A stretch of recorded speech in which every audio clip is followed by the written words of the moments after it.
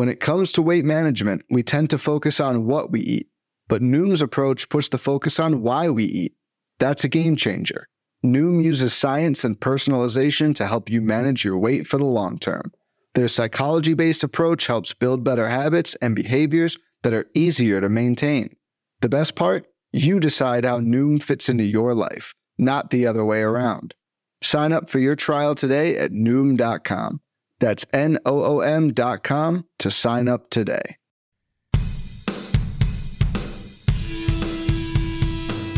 How's it going, and welcome to episode 78 of On the Wire, proud member of the Pitcher List Podcast Network. Follow the pod on the Twitter at On the Wire Pod. Of course, if you're listening on a platform that allows ratings and reviews, please take a second to let us know what you think.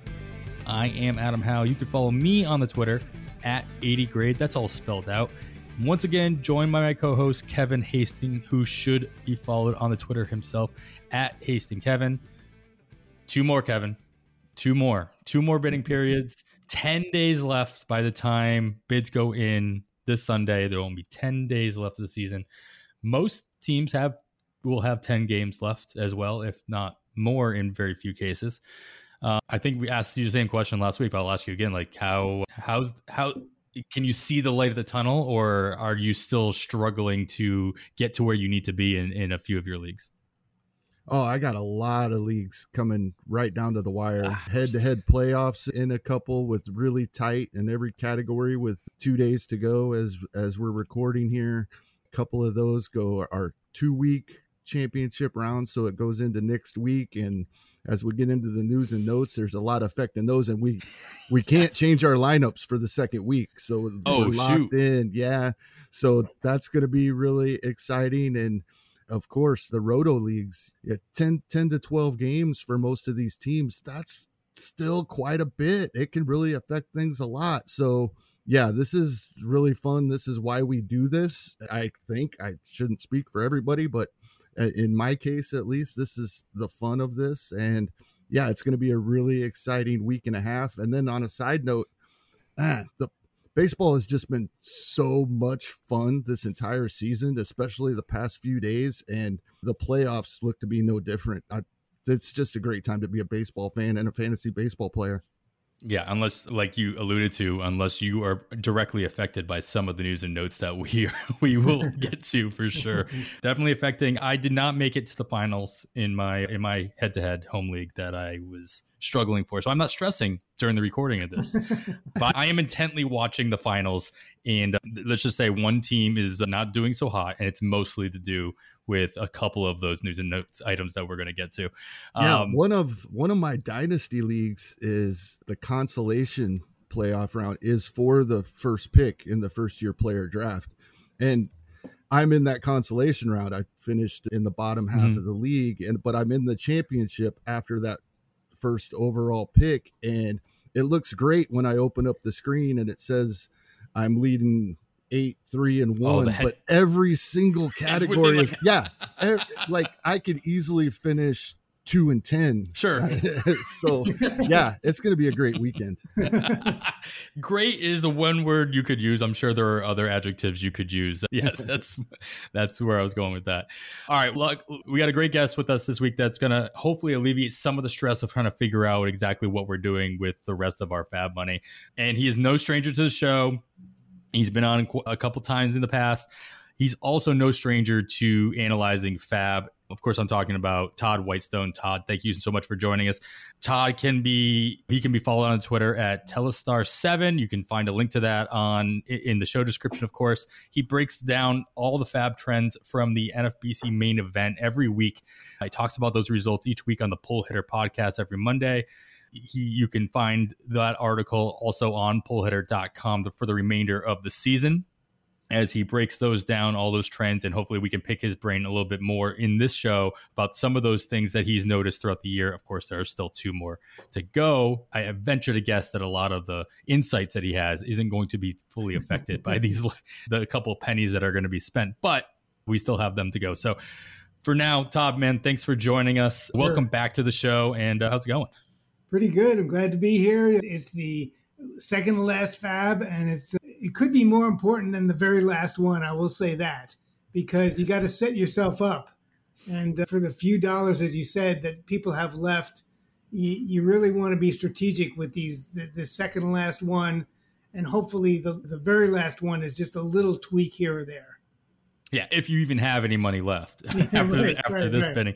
I don't put it past anybody for just spending everything this weekend and just coasting, especially with a lot of the news that we've gotten. There's a lot of droppable players this week with only 10 days left. Anybody put on the 10-day IL or 15-day IL within the last day or two, easily droppable. Obvious drops. A lot of flexibility as far as who you're going to hold on to, who you're not going to hold on to.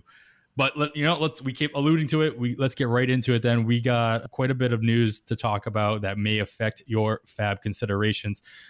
But this one, Kevin, I really want to get this right off the plate. The most important thing that happened, I think, in this last week, the Yankees, they lost their biggest trade chip ever. They DFA'd Miguel Andujar. So who are they going to trade for Julio Rodriguez in 2 years? They don't have the chip anymore. Isaiah Kiner Falafa. Oh, there we go. Yeah. If you pay attention to Yankee Twitter, that's what we're going to see out there, right? No, yeah. And I think that the biggest takeaway here is that Miguel Andujar, to me, appears to be a guy that probably can improve with the change of scenery, getting out of New York, depending on his landing spot, and somebody I'm going to keep an eye on and see where he ends up for 2023. But this doesn't really affect the last week and a half of this season. Sure. Yeah, I could see that happening. Same thing that happened to Gio Urshela leading off for the Twins the other day. So obviously getting a resurgence with a different location. So I could see that happening for sure. All right, Todd, let's get to some actual fab news that might actually affect what we're considering for this weekend and next weekend. The Red Sox, they placed Trevor Story back on the 10-day IL in a corresponding move, which I'm not sure how this corresponds, though. Bobby Dahlbeck did play shortstop that one. So that's obviously what they were thinking, bringing him back up from AAA. He's been killing it in AAA Worcester. That's just my way of sneaking in the word Worcester into properly pronounced podcast. But in your opinion, should Dahlbeck be on anyone's radar for the final week and a half of the season? No, I'm thinking no, Adam, because he's going to maybe play against lefties once in a while, pinch hitter. He's been pretty disappointing, as you guys have seen. He's 211 with 11 homers. He was a big target for some people at the beginning of the year, but he just hasn't delivered. So I think he's just going to be a fill-in. I wouldn't waste the time on him. I don't think he's going to play that much over the last week and a half. Yeah, they do have infield. They need the infield help now, but with Tristan Casas just hit a home run today, I believe. Yeah. So he's obviously filling in that first base spot pretty easily, and he'll be on the opening day roster vying for the possibility of AL Rookie of the Year next year for the Red Sox, I'm sure. So I'm not sure what Dahlbeck's future really looks like. Yeah. Interestingly enough, Casas has a lot to prove against left-handed pitchers. So I hope the Red Sox are not going to bench Casas when a lefty comes in, because I think the kid needs the reps. I think he needs to learn how to hit them. And rather than playing Bobby Dahlbeck when they're not going to go anywhere this season, I think they should give him the at-bats. Yeah, it's a common theme that you see with especially rookies that show that kind of trends with the splits, and it's really difficult to see that happening day in and day out. If you don't give them the chance, then how would you expect them to get? You're digging them a hole and you're not giving them a shovel to get out. Exactly. All right, Kevin, we got another return from AAA, this time in Seattle. They bring Jared Kelenic back up to the Mariners active roster. And in his return, he goes good 2 for 4 with a homer in his first game back. Didn't look too happy about it. It was really weird. Not that excited to be back. Maybe just still a little butthurt for not getting called back up on September 1st. It is what it is. But can he be trusted to return to your fantasy lineups for the final 10 days? Trusted? No. He's 3 for 7. It's just 2 games. He has that home run you alluded to. He hit 18 home runs at AAA and hit almost 300 when he was down there. It's one of those things this time of year, there's some spots where we need to take chances, and he might be one of those guys we're taking a chance with. I fully expect that he's going to get at bats the rest of the way, especially with some of the other injuries that Seattle is facing. So he's worth a shot in deeper leagues if if that's what you need. If you need an outfielder, number one, chance at some power, number two, maybe even a stolen base here or there, if that's what you're looking for. But we've seen this before multiple times. He hasn't performed real well at the major league level, but we also see a difference. Some of these guys perform better in September. There's different starting pitchers being run out there. Other teams are doing different things to, if they're out of it, taking a look at guys. So he could perform well over this last week and a half. Shallower leagues, there's probably better options rather than taking this risk. But in deeper leagues, I could see taking a shot here. Yeah, like you said, the other injuries, of course, Julio Rodriguez going on the 10-day IL. So he is one of those easy drops we're talking about, which is really difficult to say considering who he is and what he's been doing. But that does obviously provide a very direct opening for playing time for Nick to hopefully take advantage of it. All right, Todd, we can stop the pod anytime if you've heard this one before. But shockingly, Nick Senzel, he also goes to the IL once again. Oh my God, yeah. This time with a broken toe, ending his season. Shocking. Prior to this newest injury, though, Senzel had been playing pretty much every day, manning center field for the Reds, also filling in at DH time. So with him out of the lineup for the final 10 days of the season for the Reds, who should be getting extra playing time for Cincy? And does it matter considering that the Reds play 6 of their final 9 games outside of Small Park? I think that the guys that could benefit are Aristides Aquino, Jake Fraley, and Stuart Fairchild. Fraley is pretty much rostered in most NFBC formats, but Aquino might get more run now, and he's the interesting one because he has power, and if you're going to roll the dice and just look for a few homers, he's the guy to try to get. He's also very streaky, though. He's 2 for his last 23 as of yesterday. And I would say it's a real long shot, but I've heard of worse gambles if you need a few homers. That's the best I can say. Stuart Fairchild, I wouldn't bother with. He might get a few at-bats, but I don't think it'd be regular. So I think Cincinnati's kind of a wasteland. I was one of the big guys going for the 9-game week, the week before last, and I went with Friedel and Aquino, and none of them really did anything. I don't know how optimistic I can be about the last week and a half for these guys. Yeah, especially when they're not playing most of their games in Cincinnati anyway. But we've seen what Aquino can do in a short sample. And if he starts hitting home runs, he probably won't stop through the end of the year. Yeah, so he could get hot. He could get hot. All right, Kevin. The Guardians, they called up some prospects pretty late in the season, Will Brennan and Gabriel Arias, in their attempt to hold on to their AL Central lead. Should there be any interest in these two guys down the stretch, or is it just simply too little too late?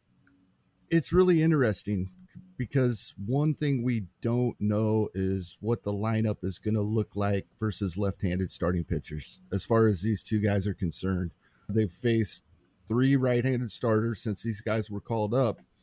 And Brennan has started every game. And there's some interesting things here. A little bit of power, a few stolen bases in the minor leagues. And there's some moderate interest here for me. Unfortunately, 6 games this week for Cleveland, 2 of them scheduled to be versus left-handed starters. So not knowing the way they're going to use these guys when they do face a lefty, and with every at-bat counting and being so important all season long, but it's amplified exponentially right now because we know where we're at in our categories, and that's what we're chasing down.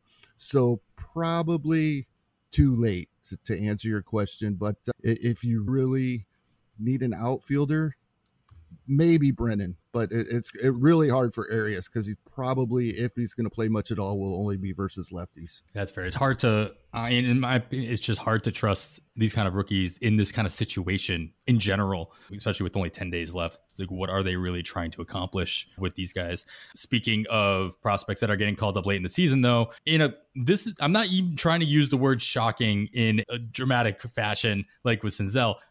Shockingly, the Rockies decided to call up a prospect to actually play in actual games. One of their top prospects, shortstop prospect, Ezekiel Tovar, called up by the Rockies, made his debut on Friday, got 2 hits in there, no strikeouts. But Todd, can this be trusted at all? I don't trust the Rockies as far as I can throw them.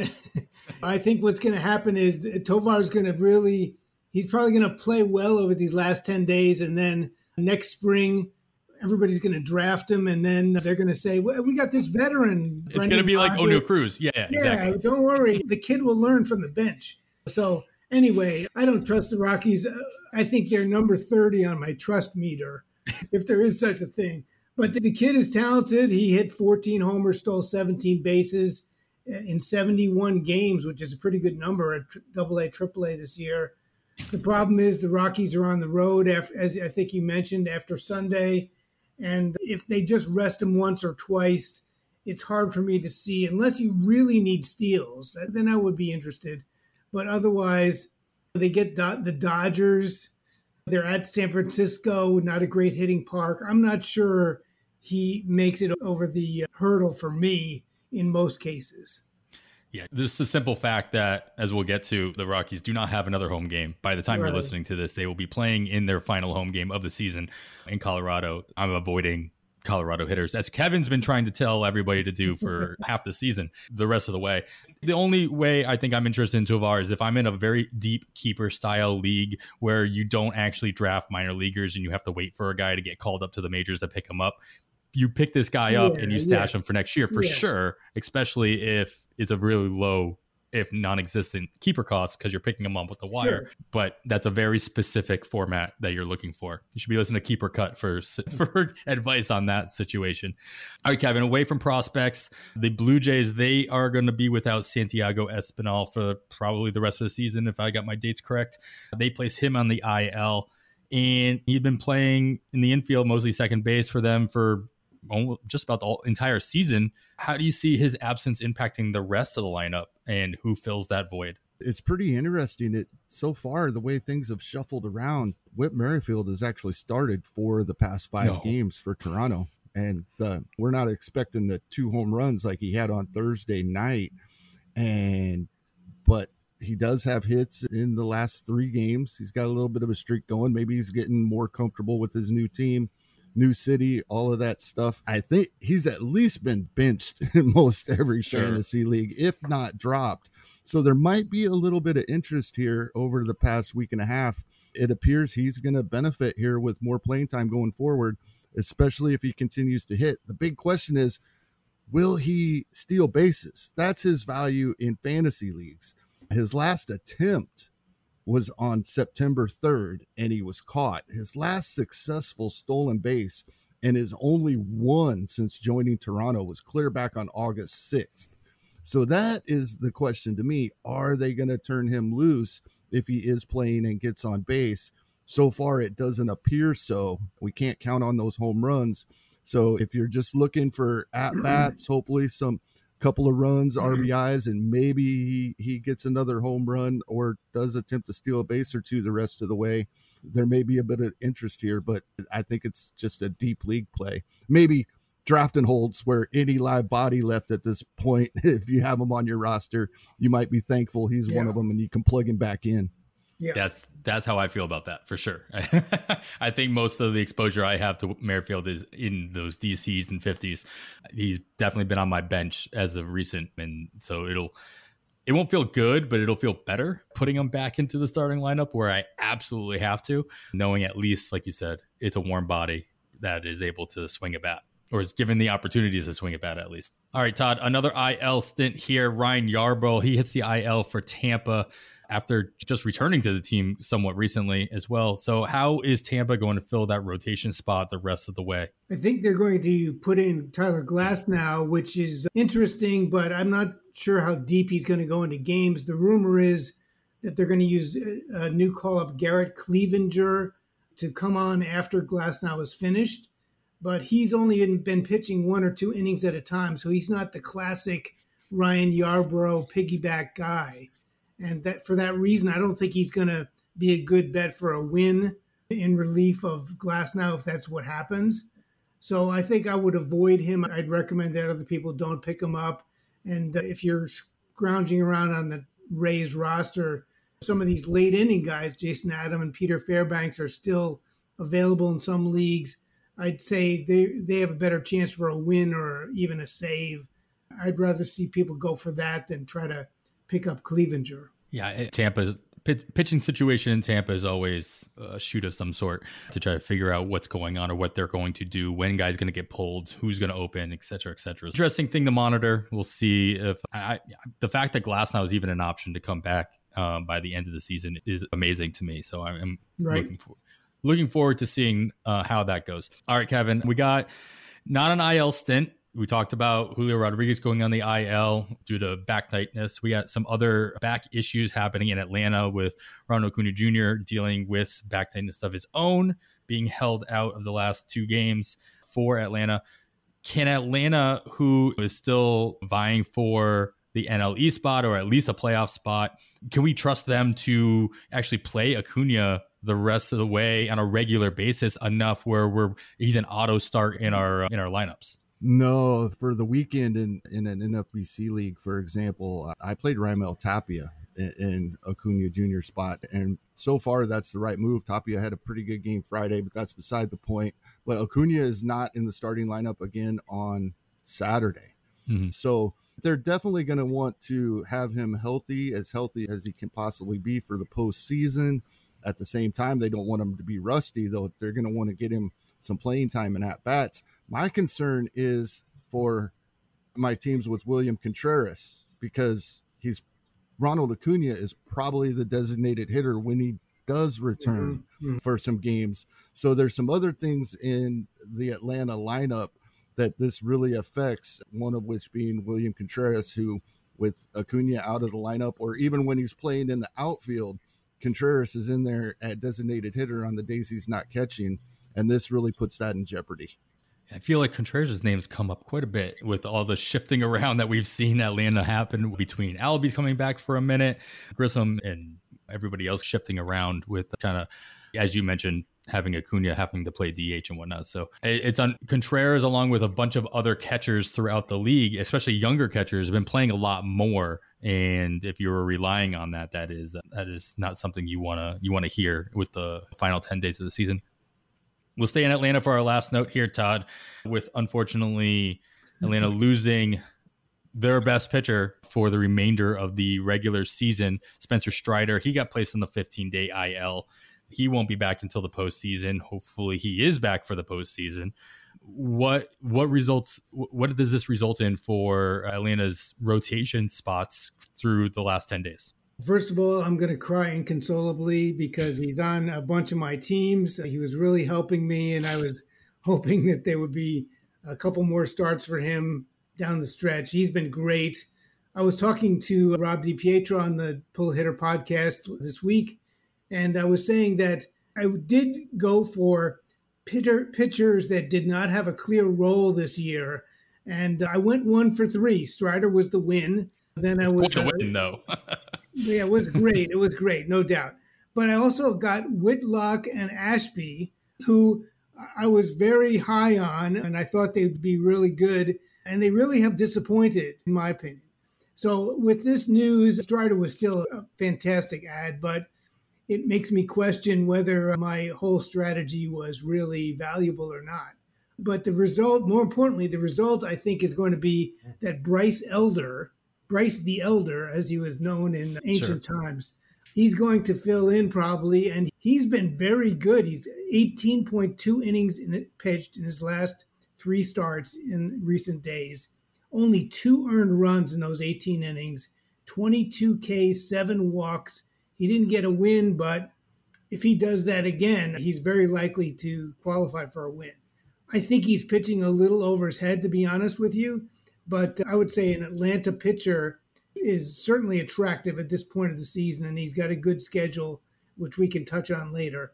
So certainly that is something to pay attention to. Yeah, especially anybody you're picking up in the starting rotation who actually has a spot or who has starts scheduled. All that matters almost pretty much is who they're playing. Who are they pitching against? Yep. What kind of opportunity are they going to be presented with? And so if you've got a guy that's going to start 3 more times rather than 2 more times with really good matchups, then a guy like Elder, we'll get into some of the schedules specifically a little bit later, is definitely somebody that should be probably picked up in a good chunk of leagues, if not 100% rostered by the end of this fab period. All right, guys, that's going to wrap it up for our news and notes section of this episode. As always, I'm sure we missed a bunch of stuff worth noting. Keep up with all the news of the day. Make sure you're listening to the First Pitch podcast with Chad Young, Scott Chu, and Daniel Port.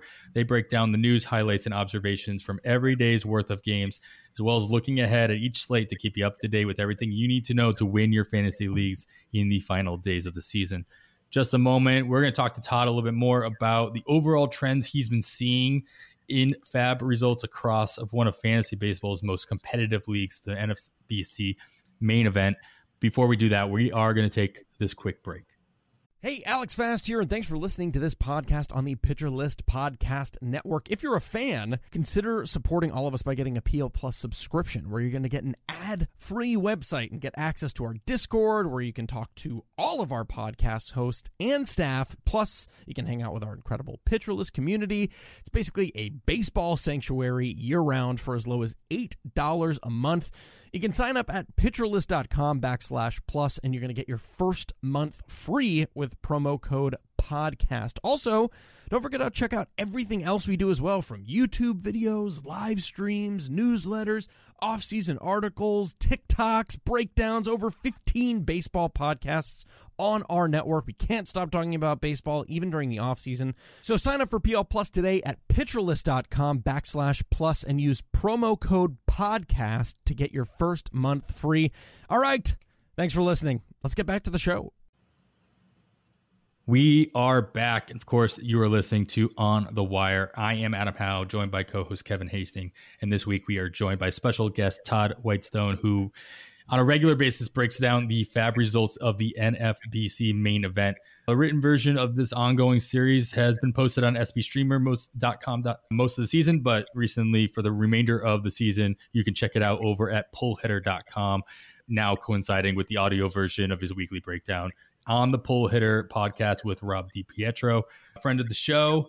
Todd, no strangers to the show as well. This is, as we were talking right before we started recording, your third time on the Wire. So now you are now at the top of our guest list. Congratulations on that milestone. Thank you. Definitely the biggest milestone that we've seen in baseball this week. I think it is a big compliment. And I heard that Kevin's going to invite all the people that get up to 3 to a January month at his house in Hawaii. So I'm looking forward to getting my rewards. There we go. That is something to look forward to. So there's still a couple, you know what? There's still a couple of episodes before that big event, Kevin. Okay. So maybe we can get some repeat guests back on the show to bring up that guest list. More the merrier. There you go.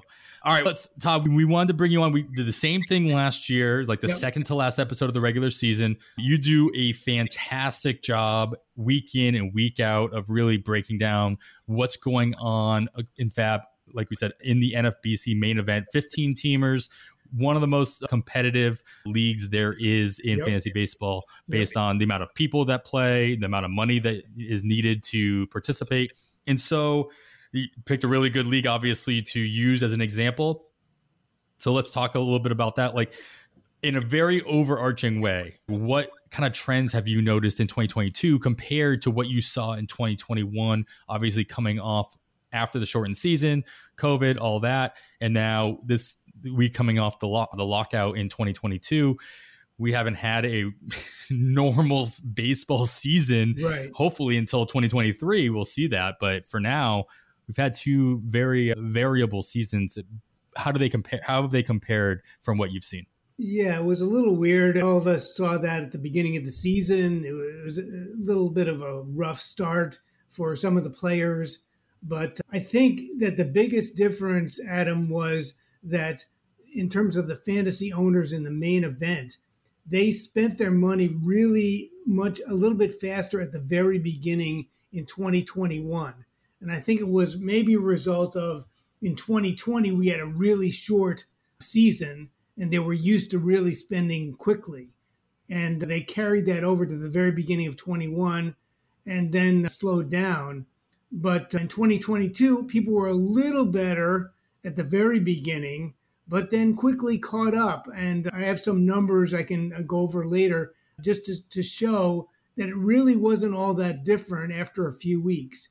But the other difference I found, Adam and Kevin, was that this year the fantasy managers were more focused on the younger players.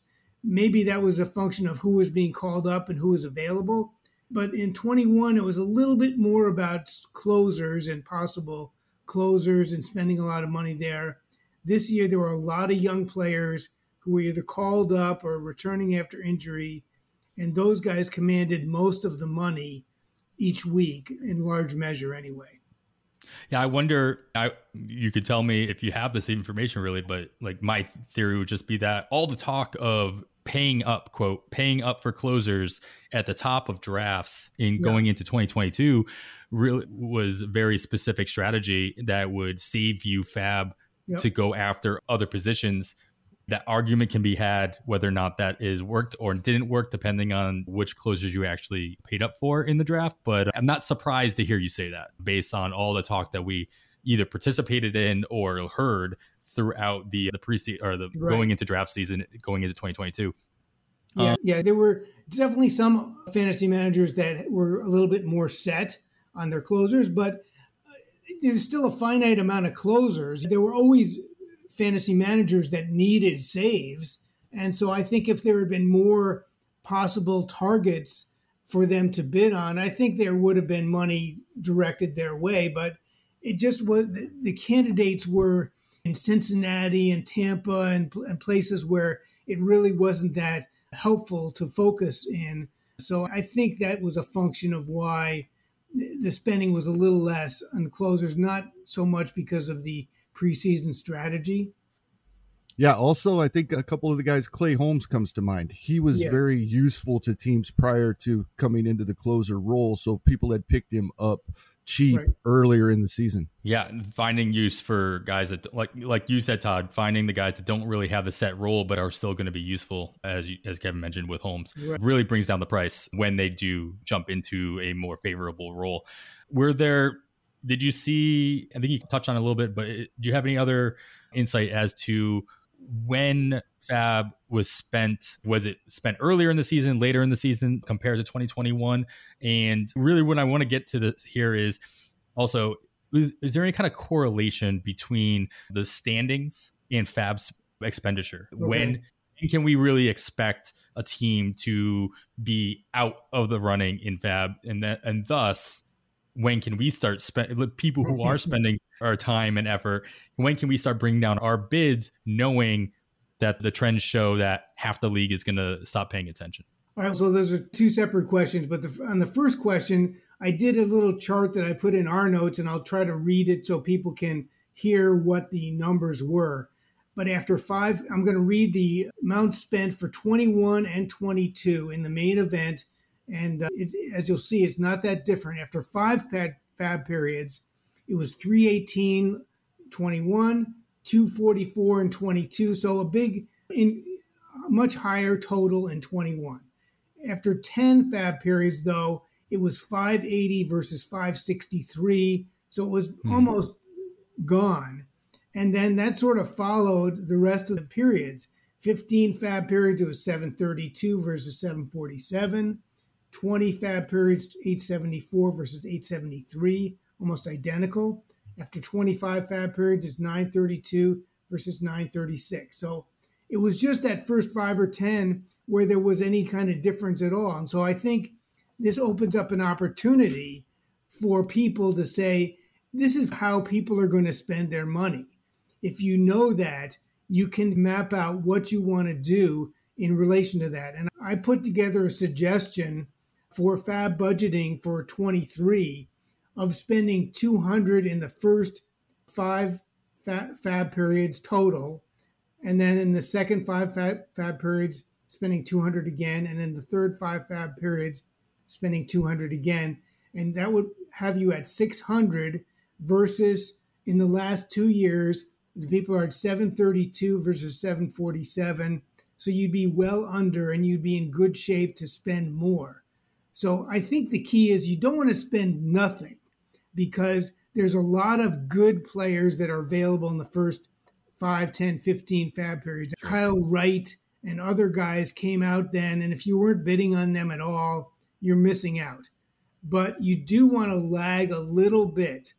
And I think this sort of a strategy gets you there so that you have more in the last part of the year and you're still participating, you're still getting some guys.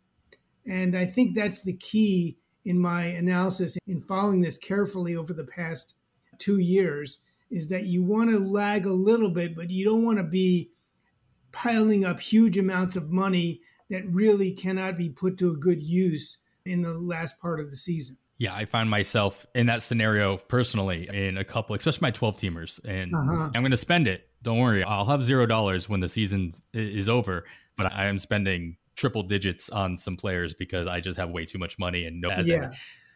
Yeah, you can make two mistakes. There's two mistakes. One is spending too fast and too early, and the second is spending too slowly. And I'm trying to thread the needle here and say this is what you should aim for. Obviously, every team is different. You have needs that you have to try to fill, but if you can aim for that, I think you're in the best shape possible. And then, Adam, to your second question about the standings, and Kevin and I talked about this in our earlier pod.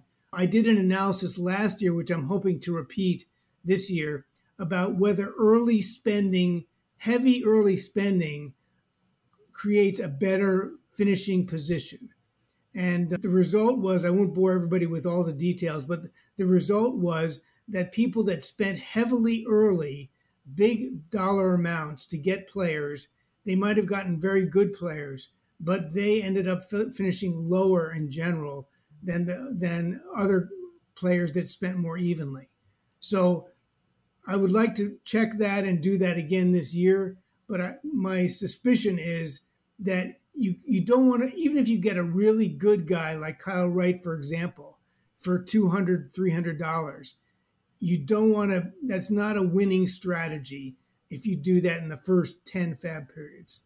So I think that is my takeaway so far, unless I prove myself wrong, is that it doesn't help you, even if it's a good guy, to get to spend really big early. Yeah, you put yourself in that hole come mid-season, even as early as that, when there are still plenty of teams that are paying attention and still players that are coming up. As you alluded to at the beginning, a lot of young talent out there this year, perhaps persuaded to be called up by their major league teams due to the things that the teams could get if their players get into Rookie of the Year status, or at least or what have you. Not worried about the playing time as much as they once were. And so, but we saw players come up all year long. It wasn't just opening day. It wasn't just in the first couple weeks of the season. We saw, as you kind of mentioned, a couple of these guys, Von Grisham coming up later, Vinny Pasquantino, we talked about quite a bit, et cetera, et cetera. Nolan Gorman coming up later in the season. These are all names that were quite popular. And if you're bidding all that money on Matt Brash in the first week, you're obviously losing out on the possibility of one of these guys coming up and being able to actually play a role on your team rather than just going after a name for the sake of going after a name early on in the season. Yeah, even if there weren't all these young players, and there were a lot of them that came up regularly throughout the year, even without that, there's always going to be guys that are available in your league that are worth really helping your roster. And if you spend $212 on Matt Brash or Josh Lowe, they turned out to be bad pickups. But even George Kirby, I have one team where I spent big on George Kirby, and he's been really good all year. He's been a great ad, but it really, I think in the end, was not a good pickup because I think I spent too much money and that team didn't have the flexibility to get some of these other guys. I think that flexibility you're talking about is the biggest factor in putting all your eggs in one basket and not having any more eggs to pay for other players. Exactly. Yeah. You got to try to get the guys for $40, $50 and get 5 of them rather than one $250 guy that might be really good. But fantasy baseball is you're going to have rosters of 23 or so. Having one great pickup is not really going to move the needle enough, I don't think, usually. Kevin, did you see yourself trending in any different direction throughout this season compared to what you went into 2021 doing? Maybe a little bit. And I think one of the takeaways here, when Todd was here at this same time last season and again early this season on both occasions, and he wrote an article about it early in the off season, was about how bids start to come down in general after 5 or 6 weeks. And it appears to me that a lot of us listened to Todd. Right. The bidding was down. The difference between 2021 and 2022 for that first 5 fab periods, bidding was down 23% of what was spent. That's a big number. Yeah. And then after 10 fab periods, that had dropped to only being 3% less. So it was all made up for in those weeks 6 through 10. I think a lot of us listened to what Todd was telling us. I think you're overestimating my reach, Kevin, but I think really for 21, people were just fired up to spend. And I think that was part of it. I think people naturally slowed down, but I think if you plotted these two curves, they're almost identical by the end of the year. And so I think that we can all benefit from that, knowing how our leagues are going to spend their money and just say, I'm just going to lag that number. Yeah, I think that's a good concept to think about, is the fact that it all comes out toward the same at the end. It's just, when can you pick and choose when you have to bring up your prices, when you can get away with bringing it down a little bit. Those are the types of trends that I think obviously will save you fab and possibly even win you more bids. But this is all great. Make sure you guys are all checking out Todd's final couple of articles over at pullhitter.com and listening to him and Rob talk about this every Monday. I believe that is when the episode comes out. So it's nice. It comes out right after fab clears out. You can listen to us talk about who you should pick up, and you can listen to Todd and Rob talk about who actually did get picked up and for how much. But let's talk about some of those guys now, guys, who we should be considering to pick up for the final 10 days of the season. As I alluded to, I'll probably be spending almost all, if not all, of my fab this weekend, leaving $1 or $2 in case of break glass, in case of emergency situations for next Sunday. So I'd be very interested to hear who we are targeting for the different reasons. So let's start, as we always do, in our power categories. We got some home runs, we got some RBIs in need. Kevin, who might be hitting a couple bombs for us this week and in the final 10 days of the season? Yeah, this is for deep leagues only, and it's a big risk, but a guy hitting in the middle of the lineup some days, towards the bottom others, for the Oakland Athletics, and with a 43% strikeout percentage isn't real appealing in some cases. But Dermis Garcia for the Oakland Athletics, playing first base most days, does have 5 home runs and 18 RBI and only 90 plate appearances. The power is real. I mean, he's slugging .476 in spite of that 43% strikeout percentage. A true 3 outcome guy. If you're protecting batting average, or you're in a points league that gets negative for strikeouts going into a championship week, this is not your guy. But in deep leagues, if you just need a home run or 2, and that can help you a lot, and some RBI, Dermis Garcia, I think, is really interesting here.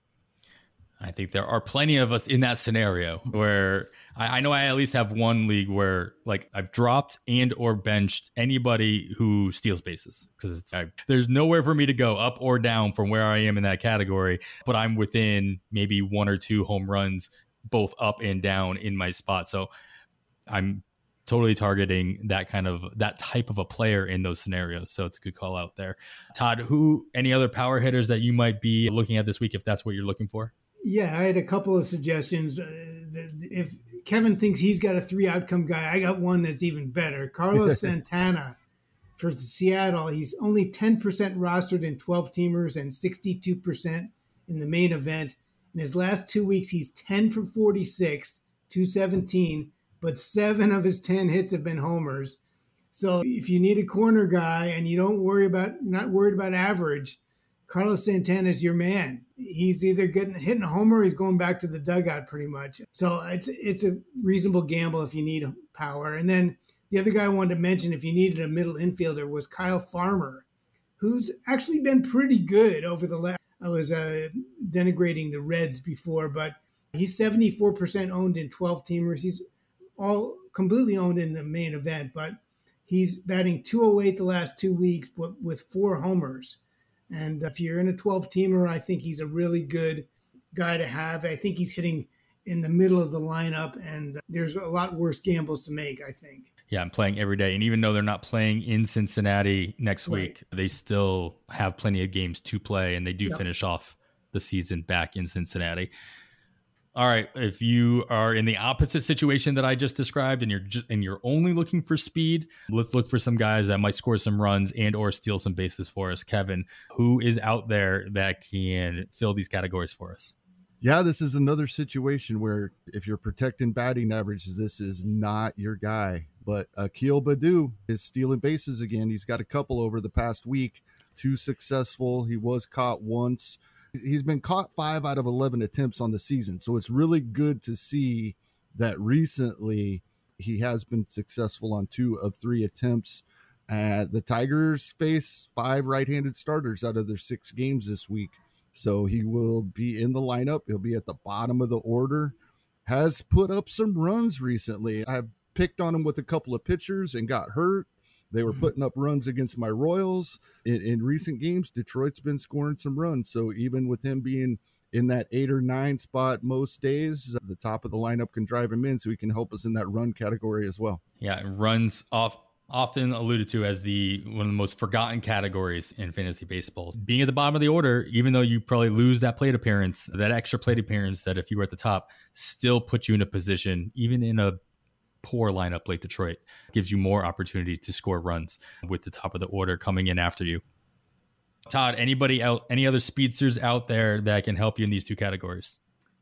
Yeah, I think the first guy here I'll be able to discuss only because I got to the show document first, because I'm sure Kevin would have brought him up. Oh, I was so disappointed when you already had him on there. You got to be fast, and this guy is fast. Nate Eaton of Kansas City. He's only 3% owned in 12-teamers, 6% even in the main event. He's actually hitting. He sees not a batting average drainer, doesn't look like it. And he had 5 steals in 5 games this past week. He's eligible right now in the outfield, and I think he's really close to getting eligibility in NFBC at third base. So he's the number 1 pickup for steals, I think, across NFBC leagues. He looks like he's just going to run, and I think the Royals, as Kevin has mentioned before, they give most people the green light if you show you're able to complete the steal package. And then the other guy I wanted to mention was Remel Tapia. So he's plays for Toronto. He's 18% owned in 12-teamers, 81% in 15. And he's hitting 263 over the last 2 weeks with a homer and 3 steals. And I also have noticed, I don't know if you guys have noticed, but I've noticed that the Blue Jays are actually running more late in the season than they were earlier. Bichette wasn't really running, and he's running now. And I think they've decided that's a commitment they're going to make. So anyway, I think Tapia is going to be in the lineup. I think he's going to run, and I think he's a source of speed if that's what you need. It is interesting to see the trends that teams take, the ebbs and flows of when they run throughout the season and when they don't. Toronto, as you mentioned, even letting Springer run as much as he does with his health concerns, whether it be obliques or legs or whatever. So the more they just see the opportunities that they have in front of them, and they're deciding that it's worth the risk. Get back to Eaton, as you mentioned. Yeah, he has had 9 games going into Saturday at third base, so he only needs one more. He is in the starting lineup on Saturday at third base, so we should be good for third base for next week. You can fill a corner spot if you need him. Yeah, so he'll have that outfield third base eligibility by the time you bid on him. That's nice flexibility to have for sure. All right, let's get to, we alluded to schedule. Schedule is everything with only 10 days left in the season. Let's get to some notes on that and then see who can take advantage of those guys. We had no teams last week with only 5 games. We do have a handful of teams that are going to have 2 off days this coming week. Houston, the Mets, Atlanta, and Arizona all have Monday and Thursday off. So they will have the full 3 games set on the weekend, but only 2 in the first half of NFBC lineup changes. There are 2 teams that have 7 games in 7 days. That's Baltimore and Boston, as we talked about last week. They do not have an off day for the remainder of the season. But Philadelphia and Washington, they have a doubleheader on Saturday, so they will still have 7 games despite each of them having an off day in the first half of the week. So that's a nice little 4-game weekend string for those two teams. There are a whole bunch of teams off next Monday. So there's something to consider for this Monday, tomorrow, if you're listening to this on Sunday. Baltimore, Boston, New York, New York Yankees, Toronto, Atlanta, Washington, Cincinnati, and Pittsburgh are the only teams playing on Monday. So those in daily moves leagues consider players that are going to be on those rosters. Colorado, no more home games the rest of the season. By the time you're listening to this, they've either finished or are finishing up their final home game of the 2023 season. Something to consider.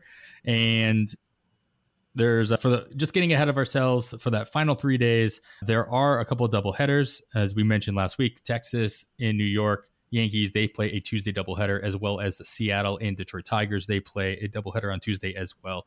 And there is no game 163. That's not an option. So just know the season will end on that Wednesday on the 5th of October. October baseball is alive and well with all teams, at least for the first 5 days of the month. With all that in mind, guys, Kevin, who is going to take advantage of what we have presented to us in the final week and a half? Yeah, this is a guy I mentioned to keep an eye on last week as a wild card. We really didn't have a clear picture of how much he was going to play, but Edward Olivares played every day this week. He's only got 86 plate appearances on the season. Kansas City's not in a postseason race. Makes perfect sense for him to see what he can do, get him some more at-bats this season. And the added advantage is in NFBC formats, Baltimore and Boston are the only 2 teams that have 4 games in the first half of the week. Everybody else just 3. Kansas City facing 2 left-handed starters in their 3 matchups versus Detroit early in the week. So that is an added bonus for Edward Olivares in those formats. May or may not want to continue using him against righties versus Minnesota over the weekend, but definitely for the first half of the week. He's 70% rostered in the 15-team main events, but only 20% in 12-teamers and 2% on Yahoo. So pretty widely available at everything below 15 teams, even 30% of those 15-team leagues. Love it when we get to talk about Edward Olivares playing every day in Kansas City and not worrying about having to get in that taxi to drive to Omaha. Todd, anybody else that you see that could take advantage of the schedule coming up, their matchups, or anything else that they have on their plate? Yeah, I picked out a couple of guys that are eligible at multiple positions because sometimes we need that late in the season. Zach McKinstry and Rodolfo Castro of Pittsburgh. McKinstry has second base, third base, outfield, and he's widely available in 12 and 15s. Rodolfo Castro is not so much available in 15s, but he has second base, third base, outfield as well. And they both have been hitting in the top of the lineups, and they've been producing for the most part. Castro has 5 homers in 2 weeks, and McKinstry has 2. I would say give these guys a look if you're in need of somebody that can straddle multiple positions. And they certainly can give you counting stats, I think, over the last week and a half. Yeah, that's fair. That flexibility, especially if you want to fill up your roster ahead of time with, I think we're going to get to a little bit with extra pitchers to fill in those openings for the final half week of the season. The flexibility is on your lineup is greatly appreciated in most scenarios. We are going to talk about some pitchers. This is a tough one, guys. It's tough to talk about who you're looking at for wins and Ks, and then also ratios. They go hand in hand. And if you're looking at volume in general, it's tough to map that out. So we're gonna stick to it, guys, and you guys can take this in whatever direction you want to. Of course, we break it down in the counting categories first. We got wins and Ks ahead of us. Todd, I'm going to start with you with pitching. In what direction do you think you're going with in this scenario? If you're strictly looking for those counting categories. Yeah, if it's counting categories, I'd like to go for the starters if somebody decent is available. But I do want to mention that we're talking a lot about NFBC, which has this little 3-day period of the 3rd to the 5th of October. Not every league is going to be like that. But if that is the situation, I think you're wise to think of some relief pitchers that could be on your roster for that last 3 days, because some starters are not going to get the assignment in those 3 days. Even if they're scheduled, they might get skipped over. But I made a list, guys, of 9 pitchers who have good matchups, have 2 good matchups over the last week and a half, and I think are largely unowned. And I think that they almost all fill the bill for people that are looking for strikeouts and maybe wins. And so let me read them off, and I'll just quickly go through what their matchups are coming up, because I think these are guys that people can jot down and maybe look if they're available and whether they like them themselves. But I have number 1 as Cody Morris of Cleveland. He gets Tampa Bay and Kansas City yet to go. Then second, I have Bryce Elder, who we mentioned. He has at Washington, at Miami. It doesn't get much better than that. That's nice. Then Michael Lorenzen versus Oakland at Oakland. That's probably even better, except I don't like Lorenzen quite as much as a pitcher. But he doesn't really strike guys out so much, but you can't argue with the matchups. I have 4th listed Hayden Wesneski of the Cubs. He gets versus Philly, which is a little tough, at Cincinnati on the very last day of the season. So that's a little dicey because one rain out or change pitcher and he might not start. But again, he's pitching really well. I do like his approach. Number 5 for me was Braxton Garrett, who just came back.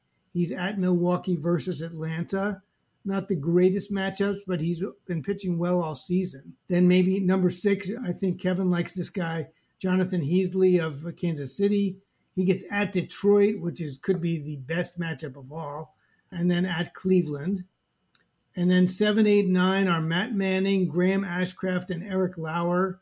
They'd be lower down the list for me, but all of them, if you check the pitching schedules, have good matchups and are worth a shot depending on your situation. So there are a reasonable amount of guys out there that you can fill in. I thought it was mostly going to be relievers, but if you get one of these guys as for 2 starts, I think it really can help you quite a bit. Yeah, it's interesting to talk about these 2 quote 2-start pitchers across these next 10 days rather than just looking at 7. But as I talked about earlier, in the scenarios that I have a lot of money to spend, I am going to spend a bunch of it this week, but I will save myself anywhere between $2 and $10 in fab just so I can fill every pitching slot on my roster for the final week with players that I know are going to pitch. And if they're not going to start, they're off the roster, and I can fill in with as many middle relievers as we'll get to that later. Yeah. Now, one other thing for me is that I think everybody, especially for the leagues where you're in contention, you should actually go to the trouble of writing down the matchups for all your starting pitchers and take a look at them and say, do I want these or do I want some replacement? Because you might find that a guy that you think is just a good pitcher just has a lousy 2 starts, and you might rather have one of these guys or another guy. So I would go to the trouble of writing it down. It helps me when I write stuff down and just say, is this something I want or is this something I would rather skip? All right, Kevin, Todd took a bunch of names. Did he leave any left over for you to consider? Yeah, I got a couple of guys that have 2 starts this week, and they're widely rostered and almost universally in 15-team leagues. Shockingly, Luis Severino is available in 1 main event league and 32 of the $200, $350 online championships. He's only rostered at 84%, so he's available in a nice number of those, more than I thought. He is 74% rostered on Yahoo. People looking ahead, grabbing him for a 2-start week this time, and he did go 5 innings last time out, so maybe even going deep enough to qualify for a win. And then Bailey Ober is actually 100% rostered in 15-team main events, but less than half of the 12-team online championships, 46%, and only 19% on Yahoo. And he gets, some days it's a good matchup for a pitcher, other days not so good, depending on who they're rolling out there. He gets the White Sox on Tuesday, but he gets that Detroit matchup next weekend, which has been good all year. I did mention that Detroit has scored some runs as of late, but for the season, especially against right-handed starting pitching, that's been a good matchup for pitchers with Bailey Ober being back as well. If you're looking strictly for volume, it is nice to see that there are a couple guys that are having a 2-star pick this week that you can go after, spend a bunch of money on if you still have it, and then dump them out in the last fab period, knowing that they're going to be absolutely useless in the final 3 days. On the flip side, if that Sunday or that Saturday or Sunday schedule start gets pushed back, at least he's not going to it probably won't get pushed back far enough where they won't start at all for your team. So it's a decent little investment there. All right, if we're not looking for volume, or if we're not looking for those counting stats, we're only strictly care about our ratios, guys. Todd, who might you be looking at to help you out in ERA whip? I would take a look at the Cleveland relievers, Sam Hentges and James Karinchak. They've been lights out for most of the season, especially lately. So they're a good general ad. Evan Phillips of the Dodgers has been great. And also now with Kimbrel not maybe getting all the save ops, he might even get a save.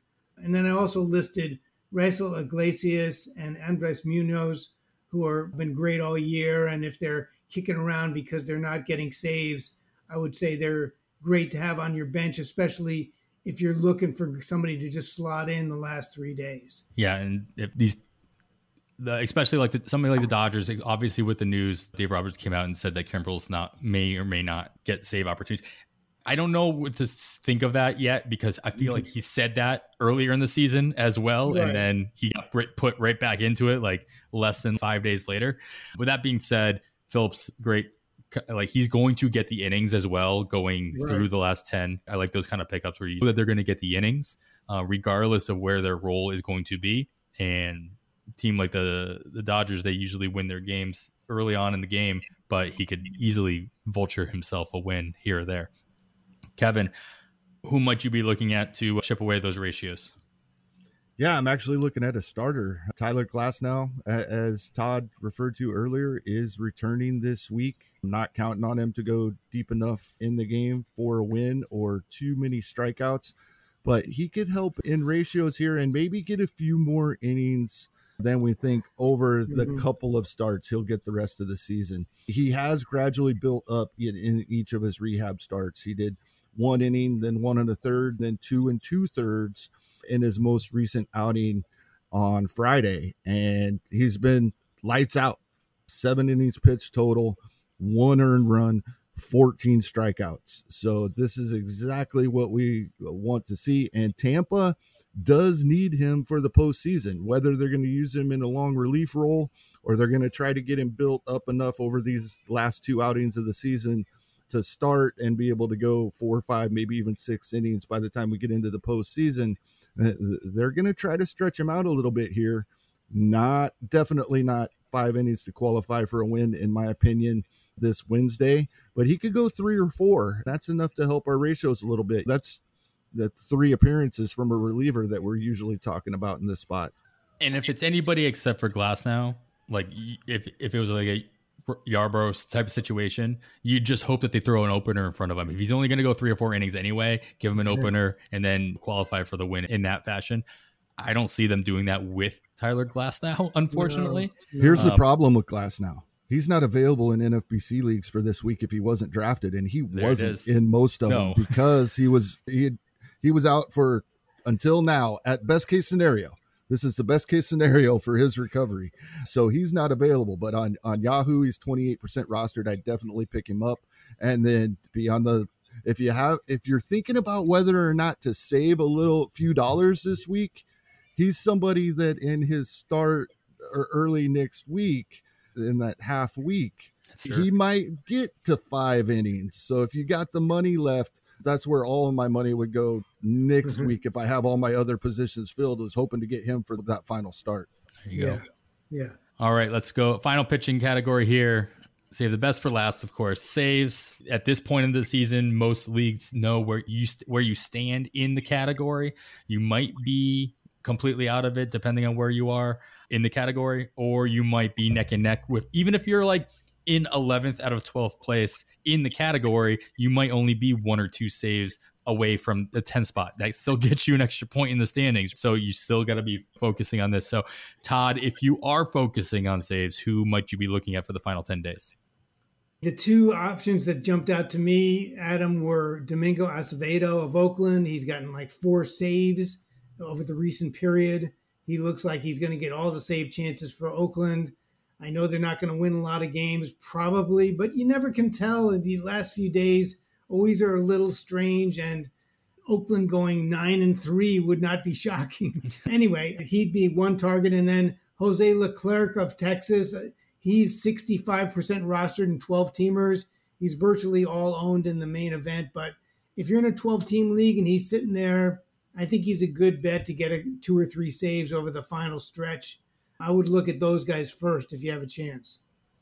Yeah, I'm pretty sure Oakland started 9-3 or something silly like that. So I wouldn't be surprised if they ended 9-3 as well. 9-3, yeah.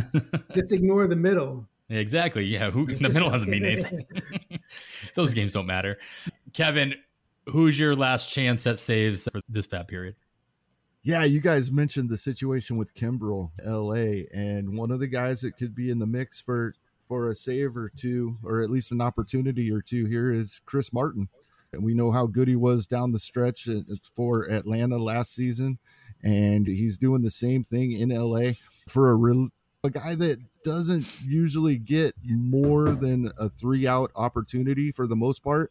He gets a lot of strikeouts, 66 strikeouts in a little over 52 innings, including 4 strikeouts in 1 inning pitched in August. He's a guy here, I would be surprised if he does notch a save over this last 10 days of the season. I think he's definitely in the mix for the guys that will probably be sharing that role. Yeah, I believe he was one of the guys who did get a save opportunity and converted it the last time Kimbrel was, quote, taken away from the role. He had one this week as well.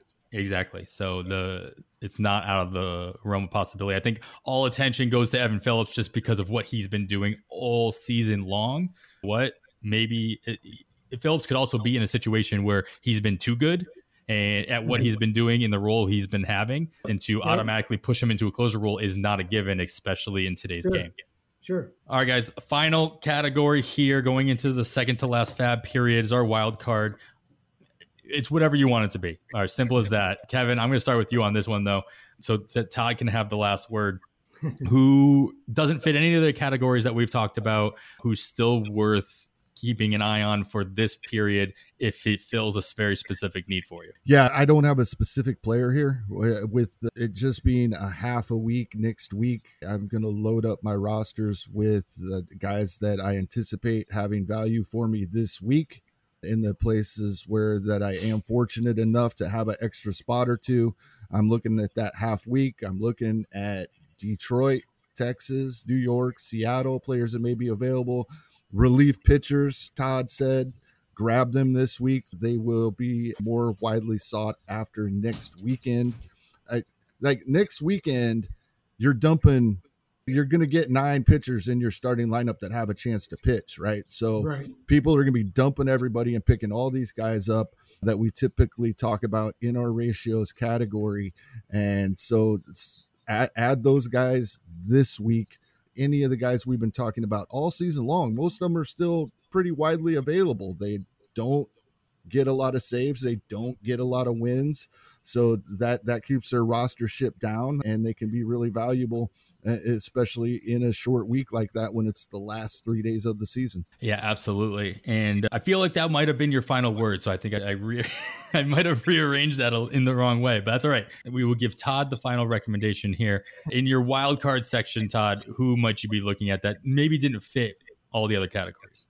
So I wanted to give a vote of confidence to Kyle Bradish, who I really have been impressed with. And I think he hasn't really gotten the recognition that maybe fantasy managers should. He's only 39% owned in a 12-teamers on NFBC.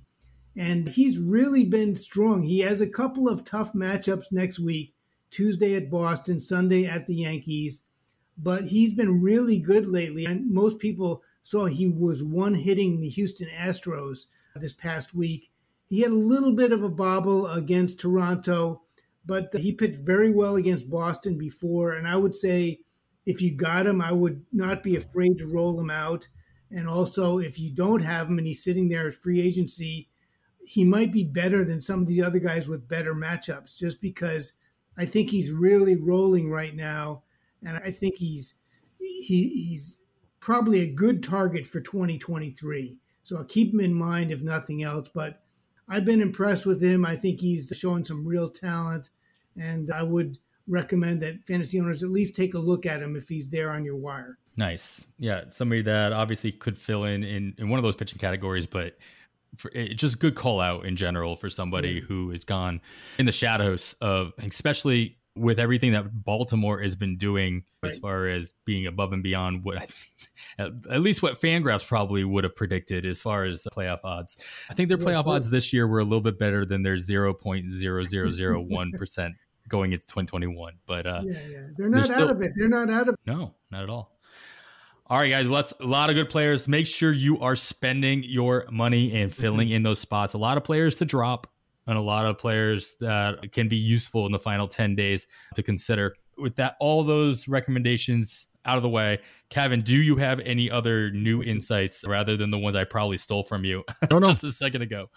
No, but we've alluded to it without specifically mentioning it. We talk about it throughout the season, but especially right now, check who's been dropped. Right. Yeah. We're all in this mode where we're dropping guys that are no longer useful to us, but who's not useful to other people very well could be to us. I saw Jeff Zimmerman tweeted this out earlier today, and I didn't get a chance to read the article yet, but it was pertaining to this. Check who's been dropped. There's some guys out there you may not expect. And like you always say, Adam, it only takes a second to look. Yeah, especially closers. There are plenty of teams that bulked up on closers early in the season, got their saves toward the top of the heap. They can't go anywhere. They're not worth a bench spot, even as good as they are. Like even the closers that were doing poorly, like the Josh Haders of the world and whatnot. But I'm also talking about those middle tier closers that are just, they're not going to help you at all. So they're wasting a roster spot. They're going to get dropped.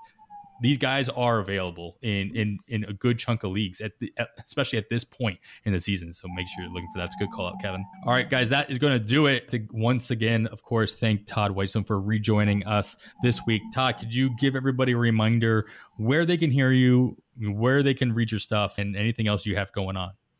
Sure. Thanks, guys, for having me. I really appreciate it. And Kevin, I'll be there at the airport on January 12th.